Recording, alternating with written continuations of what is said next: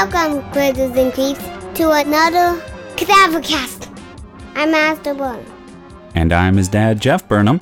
And this week we have a super special double feature from 1958. We watched what movies, Alistair? The Blob and Fiend Without a Face. That's right, The Blob and Fiend Without a Face, both from 1958, both creature features. So we're going to start off the podcast talking pretty heavily about The Blob. We've got a lot to say about The Blob. And then we'll wrap up talking a little bit about Fiend Without a Face. We don't have a ton to say about it. There's a lot of talking, not a lot of monsters. And being a monster movie podcast, we like to focus on the monsters, right? So I like the monsters because they're invisible.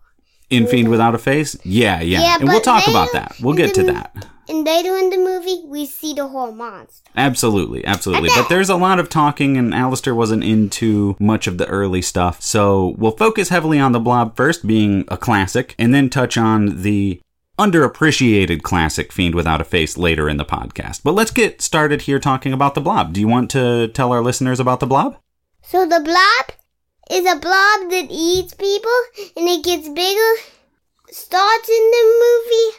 The guy and the girl are talking, and then the meteor falls down, and then the old man's checking, and then the man pokes it with his stick, and then it breaks, and then the blood things on the man, and then he screams, and then they have to go to the doctor, and then the blob gets bigger, because he eats the people. So let's go back to the beginning of the movie, huh? Let's talk about the old man. You mentioned him, and he gets the blob on him. Let's talk about, like, the old man gets killed, like that. Now you tell your statement about it. Let me backtrack a little bit. So the movie stars Steve McQueen as a character named Steve. And our main character, Steve, is on a date with Jane. Jane's played by Anita Corsott, who would later be on the Andy Griffith Show, or was on the Andy Griffith Show at the time. I'm not sure which now that I think about it. But Steve McQueen plays our main character, and I don't know if you know Steve McQueen as an actor, Alistair. You've seen the chase scene from Bullitt, I know that. Steve McQueen also starred in The Great Escape, Towering Inferno, and one of my personal favorites, Sam Peckinpah's Junior Bonner.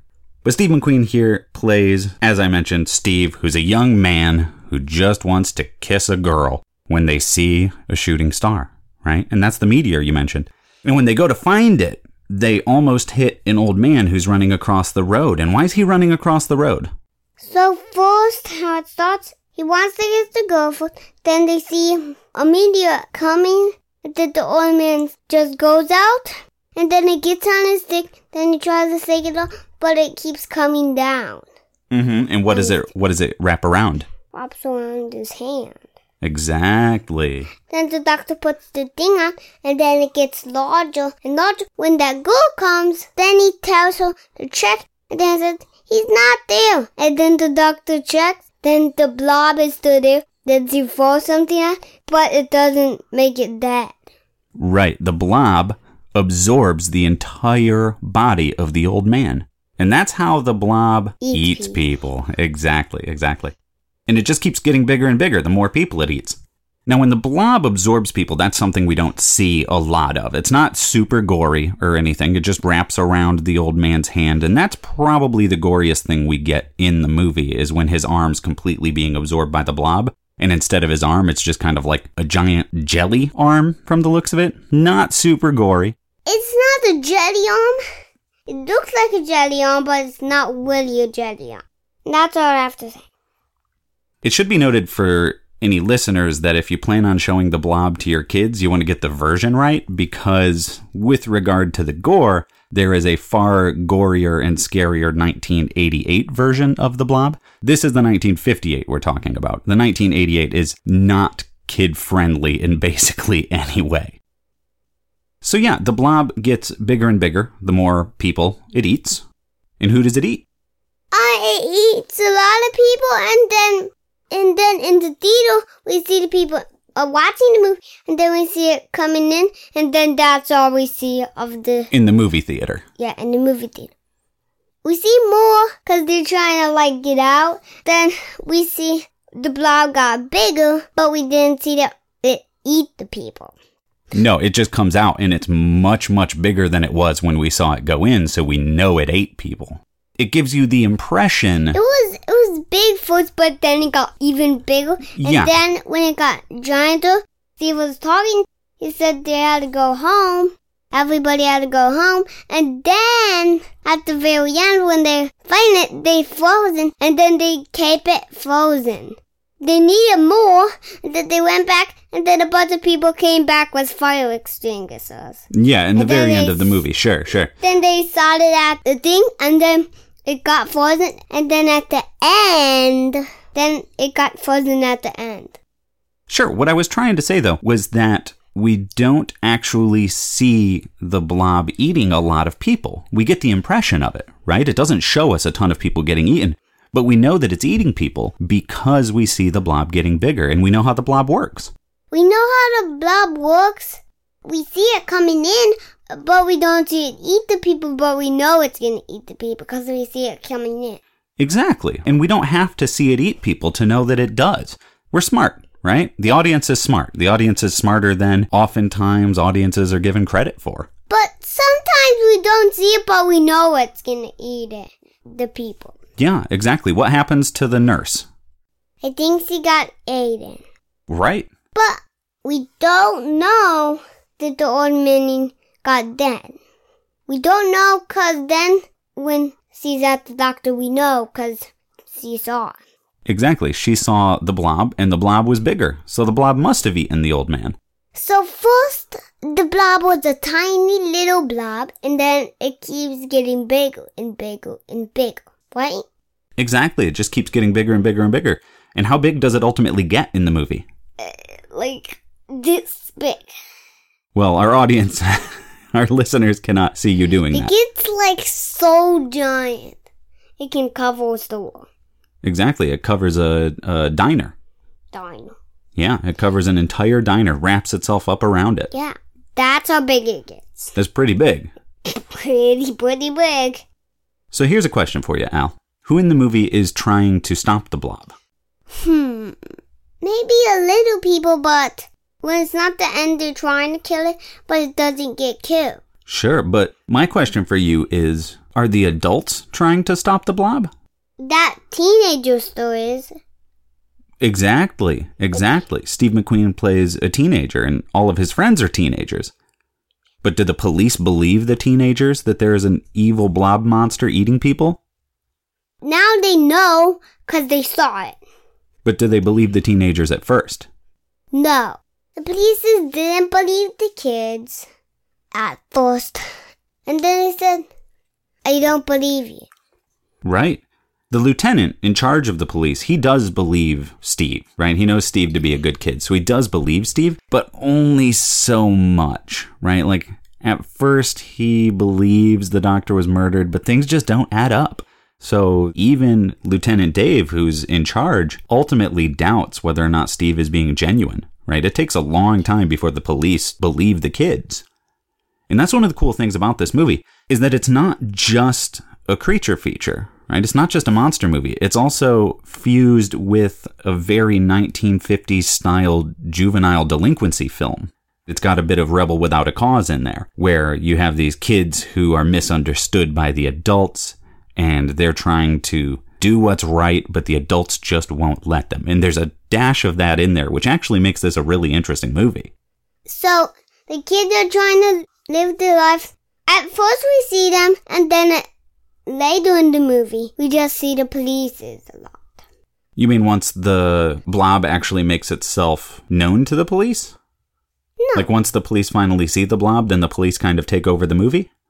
Yeah. How do you feel about those parts of the movie? Do you wish it had focused on the kids more? Or do you like that it shifts to the police as well? I like the kids more than the other people. And why is that? Because I think the kids are more interesting. I mean, they know that the monster exists. They want to stop the monster. They're trying to help people. And when we see the police, all they're doing is just kind of doubting the kids. They're doing the one thing. So when we do actually see the teenagers, it's them trying to accomplish things. So I agree. They're more interesting.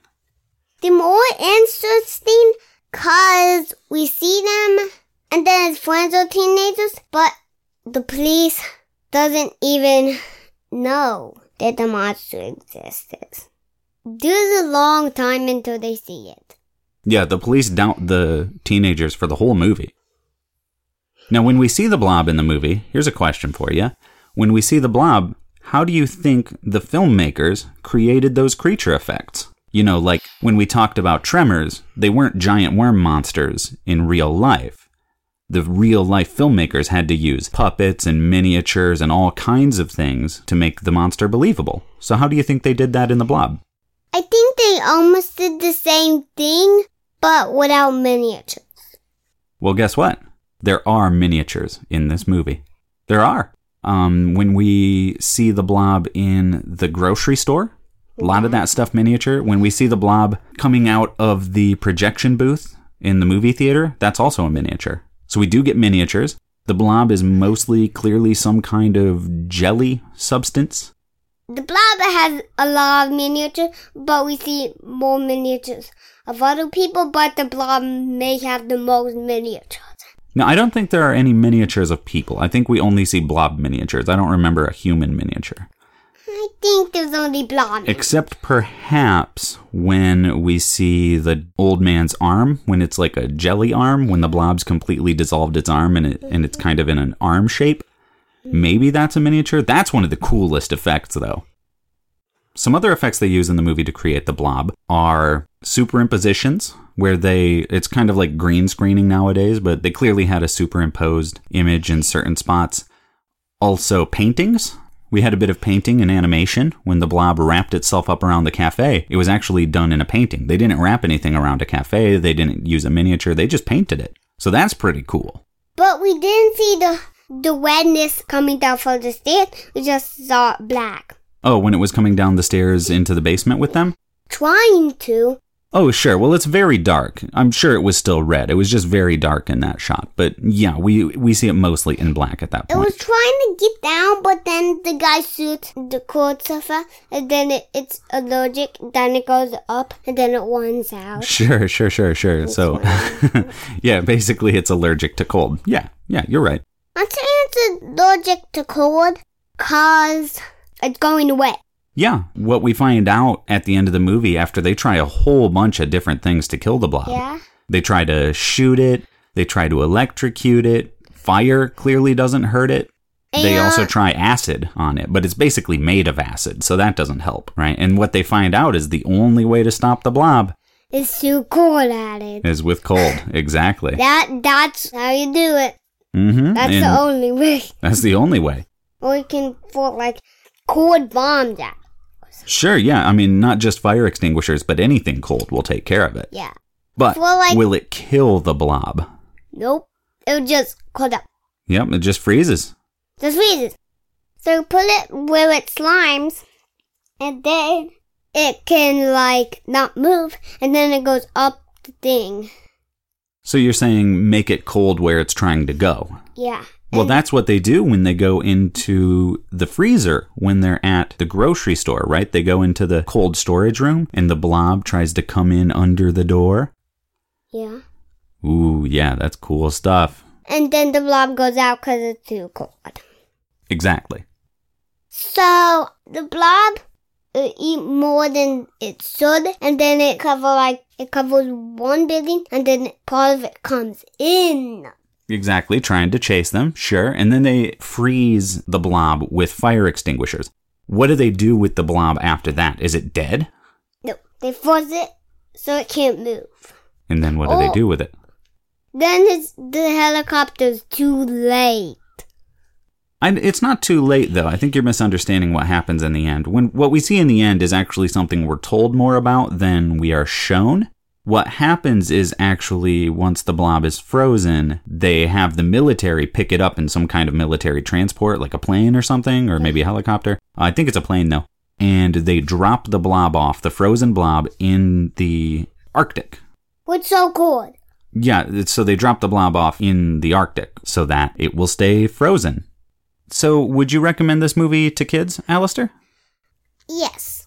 I think they were like the ending and the starting. Do you think it's too spooky for kids? No. No? Do you think some kids might be spooked by it? Maybe a little of kids. I don't know. Would you recommend this to the rest of our listeners? Yes. So why don't we talk about the things that our listeners might like in the movie? Let's move now on to the Blob's Beastly Best. What do you think is the best monster moment in this movie, Alistair? I think I like when the monster eats the whole man. Which man? The old man. The one from the beginning. You think that's the coolest? Like when he's got the jelly arm? Yeah. I think that's pretty cool too. I like that a lot. So why do you think that is the coolest moment in the movie? Because I think it's my favorite part of the movie most. Well, what makes that moment cooler than any of the other Blob moments? I don't know. There's more best of moments when the Blob tried to come in the store. That's the very best moment. You like that one too? Those are my two beastly best. So when the Blob eats the old man and when the Blob invades the grocery store. Those are good. Those are good ones. Absolutely. I'd say from my perspective, and I might be swayed a little bit by prior knowledge of the significance of this movie, right? And the fact that I've seen it before, but the scene that sticks out to me most as the beastly best is probably when the Blob enters the movie theater. It's a classic monster movie moment, seeing the front doors of that movie theater open and all the people come running out after having seen the Blob push its way through the projection booth windows into the movie theater. That's sort of a timeless scene, something that has become iconic, right? I'd say if you pointed to anything in the movie as iconic, it would be that particular sequence. So for me, I would say the beastly best has to be that scene. I mean, that's what stood the test of time. I think it's time to get spooked. I think you're right. Get spooked? And this is the part of the show where, of course, we talk about... It's about the spookiest parts in the movie. That's right. So what is the spookiest part of the movie to you? I think it's when the Blob doesn't get electrocuted. That's a good call, because in that moment when the Blob doesn't get electrocuted, we think that Steve and Jane and the others down in that cellar are probably going to die. Yeah, I mean, then at that moment, we're like, how are they going to beat this Blob, man? Nothing works. Fire, electricity, guns, nothing. Acid? How can you beat this thing? I agree, that's a really spooky moment, because at that point in the movie, our characters give up, and they think they're all going to die. Boy, for me... I'd have to say the spookiest moment is either that, I agree, that's really spooky, that's unsettling, or probably, I think I'm going to have to go back to the jelly arm. I think that's a really great reveal when we see that it's no longer just on his hand, that it's not only taken over his whole arm and wrapped around his whole arm, but there's basically no arm left. It's just Blob. I think when we see that, we know everybody's in trouble. That's a pretty spooky moment. I think that's much more spookier than mine, but well, I don't think so, man. I think yours is a really spooky one. I think you're selling yourself short because I didn't even think of that one. That is a really unsettling moment. You know, one scene we're actually forgetting is where Steve goes around to the back of the doctor's office and he sees the doctor in the window with the Blob dissolving his head. We see the Blob on his head. Yeah, we forgot about that one. Because that's the moment that really turns things in the movie. That's where everything changes. That's where Steve goes to the police. That's when the police turn against the teenagers. That's when Steve begins to doubt himself. because he doesn't even know if what he saw was real because it was so fantastic and horrifying. And when he sees his dad in the police station, right? He tells his dad, "Dad, I saw something horrible tonight." You know, not in those exact words, but there's this tone of desperation in his voice trying to get somebody to believe him because he saw a thing he can't really fully comprehend. It's the worst thing he's ever seen. Yeah, I think it is. I think I got two more. I think it's when the blob, makes the people run away. At the movie theater. Yeah. So it comes in, but the people doesn't know. And then we see the people run out. Yeah? What's the other one? So I think it's when the dog runs away from the store. Oh, and we think that the blob's eaten the dog. No, but it's actually not there. Exactly, yeah, but we hear the dog barking and yelping outside of the cold storage room where Steve and Jane are. And they think the dog's been eaten, and so they come out and they're like, "Oh, that poor little dog got eaten by the blob too." But their friends revealed to them that the dog ran away. But we do think for a little bit that the dog probably got eaten. Yeah, but it's really not eaten. So that covers all of our get spooked spookiest moments? Yes. There's one more thing I'd like to talk about a little bit before we move on to our other movie. And that is the theme song. What did you think of the theme song for the movie, Alistair? The theme song is very good. I like when it says it leaps. Oh, sure. Why does it say it leaps? Boy, that's a good question. I don't think it actually does leap throughout the movie, but that is a good question. But yeah, the movie opens with this amazingly goofy theme song, right? And It leaps. That's the only one I know. It's a super goofy theme song, and we actually talked about a goofy theme song when we watched Attack of the Killer Tomatoes, right? That had a goofy theme song, and that's kind of an homage to tomatoes. That's right, and that's an homage to theme songs like the Blob's theme song.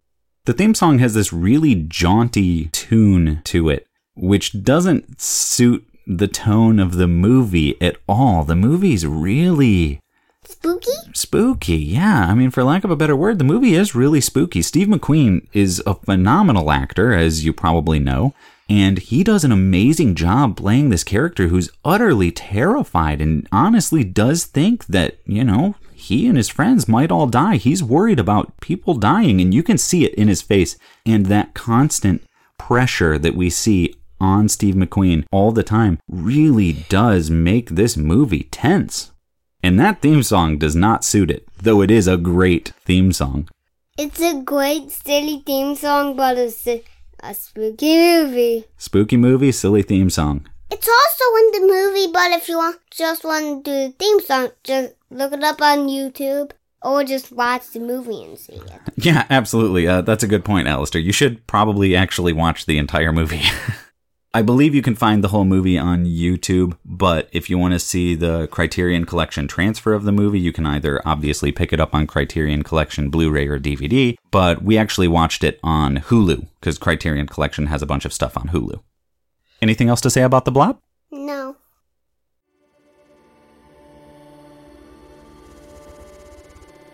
Hey, Al, I've got a question for you. Yes. Do you like podcasting? Yes. Do you want to go to college someday? Yes. Well, guess what, listeners? You can help us with both those things. If you like what you hear on Cadavercast and want to hear more in the future, help us keep the lights on, so to speak, by heading on over to our network's GoFundMe page at gofundme.com/wordsaladpro. Any donations you make there go towards supporting the amazing content at Word Salad Productions. But that's not all. We here at Cadavercast aren't doing this podcast to get rich. I mean, if I wanted to get rich, I wouldn't have gone into education, right? No, this is about nurturing my relationship with my son Alistair and helping him grow up to be as critical and well-spoken as humanly possible. That said, I'm pledging here that any money the podcast brings in over basic upkeep will go straight into Alistair's college fund. So, if you want to help us keep the content coming and support this little guy, who I hope you find as sweet and entertaining as I do, head on over to gofundme.com/wordsaladpro and donate today. It's for Albona.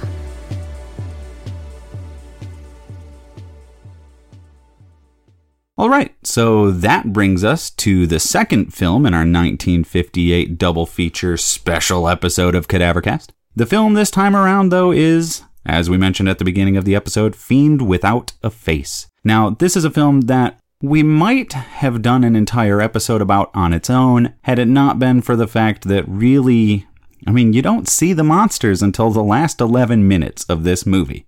Before that, the monsters are entirely invisible, and they appear just in the form of, falling over brooms and stuff. And it's like a mop, and then he lifts the mop part where you clean, and then he goes at the guy. Yeah, exactly. We see only the monster moving things around it, because it's invisible up until the last 11 minutes of the movie. The monster can see where it's going.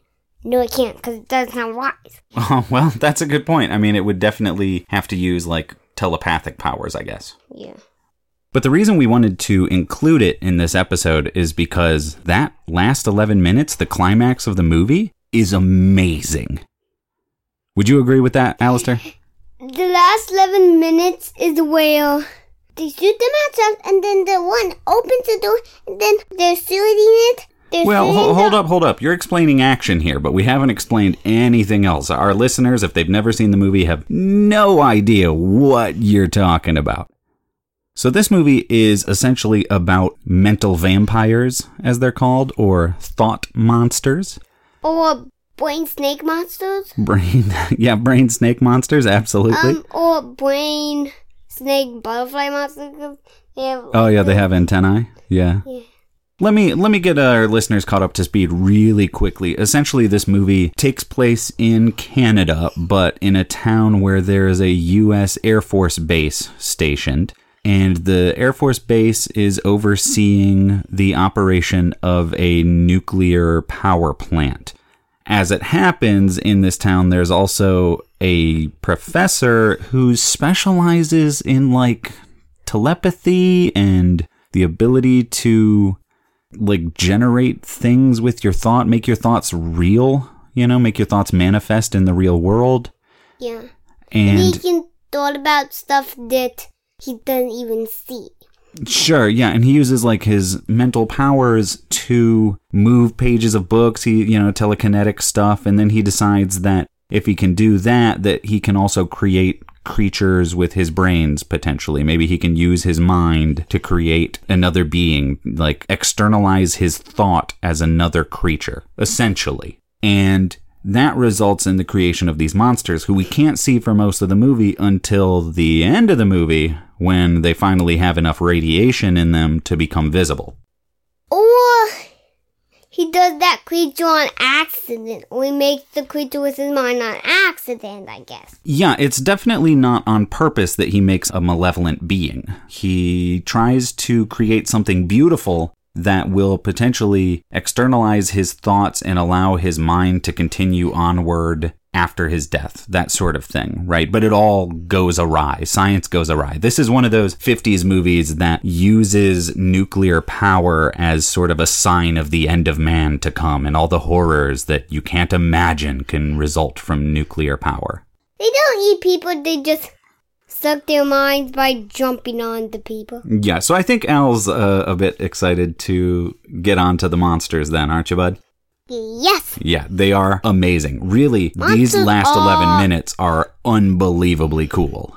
Yeah, because you get to see the monsters. Earlier in the movie, the only thing we see is people getting killed by them, but of course we don't see the monsters, we just see the people die, but we find out that the monsters were sucking out people's brains through the back of their neck, sucking out not only their brains, but their spinal cords as well. So in the last 11 minutes, the town gets extra irradiated, and the monsters become visible. And they end up being basically brains, as Al described them, brain snake monsters, right? They have these long bodies that are basically spinal cords. They are spinal cords, and then they have kind of a brain thing with some antennae. They have antennae, and then they push themselves around using the spinal cord as well as kind of big old fat nerves that they use as feet, essentially, to push themselves along. They are grotesque. Al, how did you describe them when we first saw them? So, they're disgusting because they have the brain juice when they sit. That's right. As soon as Al saw him, he goes, Yeah, disgusting. Right. When is that's disgusting. Yeah, and they're really gross looking. And I thought they were because the brain juice. Why don't you talk about the brain juice? When they shoot, brain juice spills out. Yeah, when the military men, the Air Force guys, when they are shooting at the brain creatures, trying to defend themselves against these brain creatures, the bullets result in the brains exploding open and just pumping out this chunky, gross brain juice. It's so nasty. The brain juice comes out and it's so...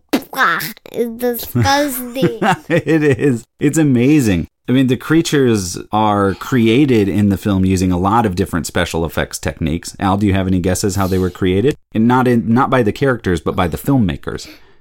Oh, I got... So, I think they put a brain mask and then it has little antennas. Then it has the computer so they can see where they I see what you're saying. So you think they're like masks or maybe like robotics? They go on your face? That's not entirely accurate, but that's a good guess. That's a really good guess. Unfortunately, they didn't have computers that could do that back in the day. Like you explained, they couldn't have computer camera relay like that. They were achieved in large part through totally, practical special effects using puppetry, obviously. I mean, it would have all been practical effects in that era, but you know what I mean. So they had kind of puppets, big ones that they could move around on strings, but a lot of them were done using stop motion. And the stop motion is what makes them look like they're moving so weird, how they move kind of choppy and fast and weird looking. But how did they make the brain juice come out? Oh, well, that's simple. You just cut a hole in it and then pump that brain goop out of it. Or they will make it, and then you cut a hole, and then the brain juice will just fall out. Mm-hmm. But they actually pumped it out. You can tell because it gushes out all over the wall. Right down from the hole. Yeah, it's super nasty. It pours from that hole everywhere. You have to see it. I mean, anybody listening, if you've not seen this movie, I know that when you're watching it, you're going to see over an hour of talking and invisible monsters, and it's going to seem underwhelming. But once you get to that climax, it is all worth it. He put dynamite onto the thing, and it blows up, but none people got killed. That's a really silly. What I was talking about here is one of the most ludicrous solutions to defeating monsters I've probably ever seen in a film. It's bonkers. So in the end of the movie, the characters realize that the only way to stop the monsters is to prevent radiation from getting to the monsters. They have to shut down the power plant because it's leaking radiation, which is causing the monsters to become visible and stronger. And if they can get rid of the radiation, they figure it'll kill the monsters. The more they eat people, the stronger they get. Well, that's how they multiply, I think. I don't think that makes them stronger. It's really the radiation that's making them stronger. Suck the brains out. I think it starts as one. The more brains it drinks, the more of those come out. I agree. I think that's how it works too. But so in the end, they need to shut off the nuclear power plant. The monsters have prevented them from shutting it off the normal ways. So our heroes here come up with the bright idea of using dynamite to blow up the console room at the nuclear power plant, which is not only a bad idea, it's just a silly idea. Yeah, it's not only a silly idea, it's also an incredibly deadly thing to do. You don't just set off bombs in nuclear power plants. That doesn't shut them down. It's more silly thing because it's supposed to kill people, but it doesn't even kill any people. In the real world, if you set off a bomb in an already highly volatile leaking nuclear reactor, now I'm no scientist, but I surmise that would create an even larger radiation leak, if not a full-out meltdown of the power plant. It's really cool, because then the thing just melts. Yeah. That's really cool. Yeah, once they blow up the power plant, all of the brain monsters then melt. And that is also super gross. Because then we see all the brain juice. Exactly. Then when it melts down, the brain juice just stays on the floor and it's I know. disgusting. Who's going to clean that up? I nominate you. I'm nominate your head to do it. Okay. No, I don't really think there's much more to say about the movie. Do you? No. All right. Well, all right then, man. Let's move on to the Beastly Best for Fiend Without a Face. What would you say is the coolest monster moment in Fiend Without a Face?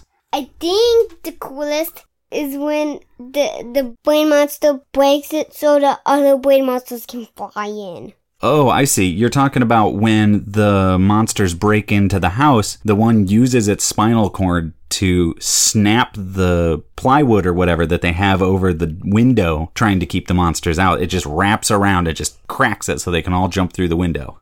So they're trying to trap it so they don't get in. So they put the table in front of the door and then nothing comes in.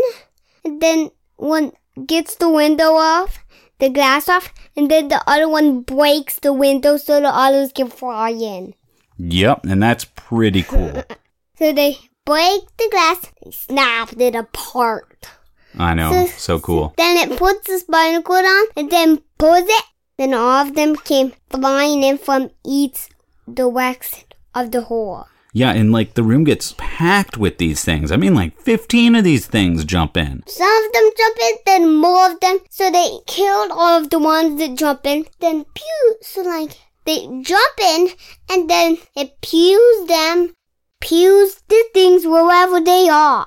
And then when they jump on people's necks, they just rip it off and throw them on the floor. Yeah. I would say the Beastly Best for me is in that sequence too, and I don't think it's just when they go flying in. There's one that lands on a table, and the older military man, who's like the senior commander, shoots the brain monster that lands on the table, and its brain juice sprays all over the wall. It's the grossest thing. Oh, man. Jinx. So Because we said it at the same time. That's right. That's what it's called. It's called Jinx.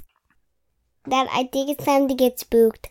So Alistair has a couple ideas for this. So we'll start off with our spookiest moments, and then Al has something that he wants to add on. Al, what's the spookiest moment in the movie for you? I think it's where, like, the guy is standing there, and then he sees the tail things coming towards him. Which guy? Remember the guy who was standing on the stairs, and then he saw the things, like, going towards him? Then it sucks his brain? You mean the one that falls down the fireplace? No. It goes into where the Air Force guys are. So the guy's standing on the stairs, and then sucks the brain out. Oh, the scientist? Yeah. Oh, okay. Sure, yeah. Sucks his brain. Yeah, I mean, I would say that the really spooky moments are earlier in the movie when you don't see them. I think once you see them, I wasn't spooked too much. But I think the spookiest stuff was probably early in the movie, before you know what's going on, before you know that they're brain monsters, when it's just something invisible killing people, and it's sucking the brains out and you don't know what it is, only that it's sucking their brains out. That's right? all you know of them. Yeah. Just sucking the brains. So there's some spooky stuff in there with the invisible versions running around. But the movie's mostly worth watching for those last 11 minutes. I don't know what monster it is or how it looks or nothing. First, I thought it was like a giant brain ghost monster that's giant and sucks people's brain. Yeah, you thought it was a ghost at first, and then we find out... A giant ghost. A giant ghost, yes. That sucks people's brains. Mm-hmm. Al also wanted to add... not just spooky moment, but a funny moment. Because Al thought there was some really funny stuff in here. So he wanted to add on to Get Spooked. Get silly. Get silly. Oh, I like that. Get silly. Yeah. So in addition to Get Spooked, we're going to get silly. What's the silliest moment? I think it's where he puts a dynamite on the thing, but nobody gets killed. That's a funny moment. Yeah. But Yeah. And if you do it in real life, people get killed. In that movie, no people get killed.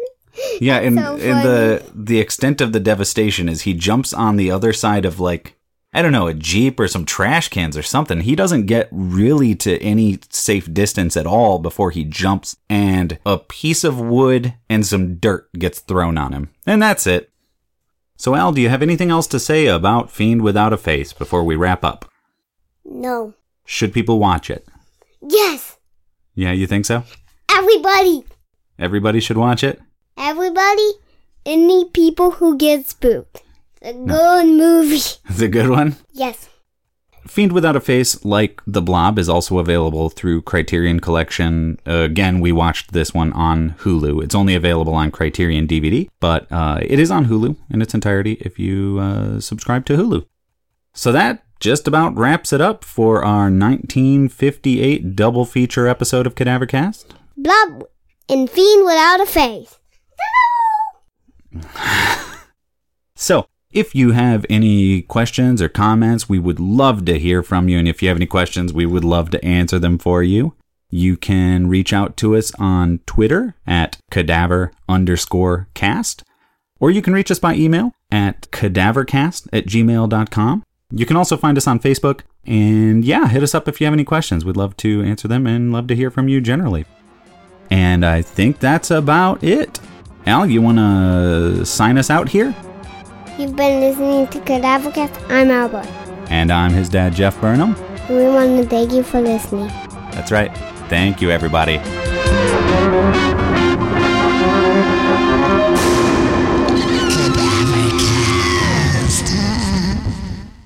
No, no, no, no, no, no, no, no. That's disgusting.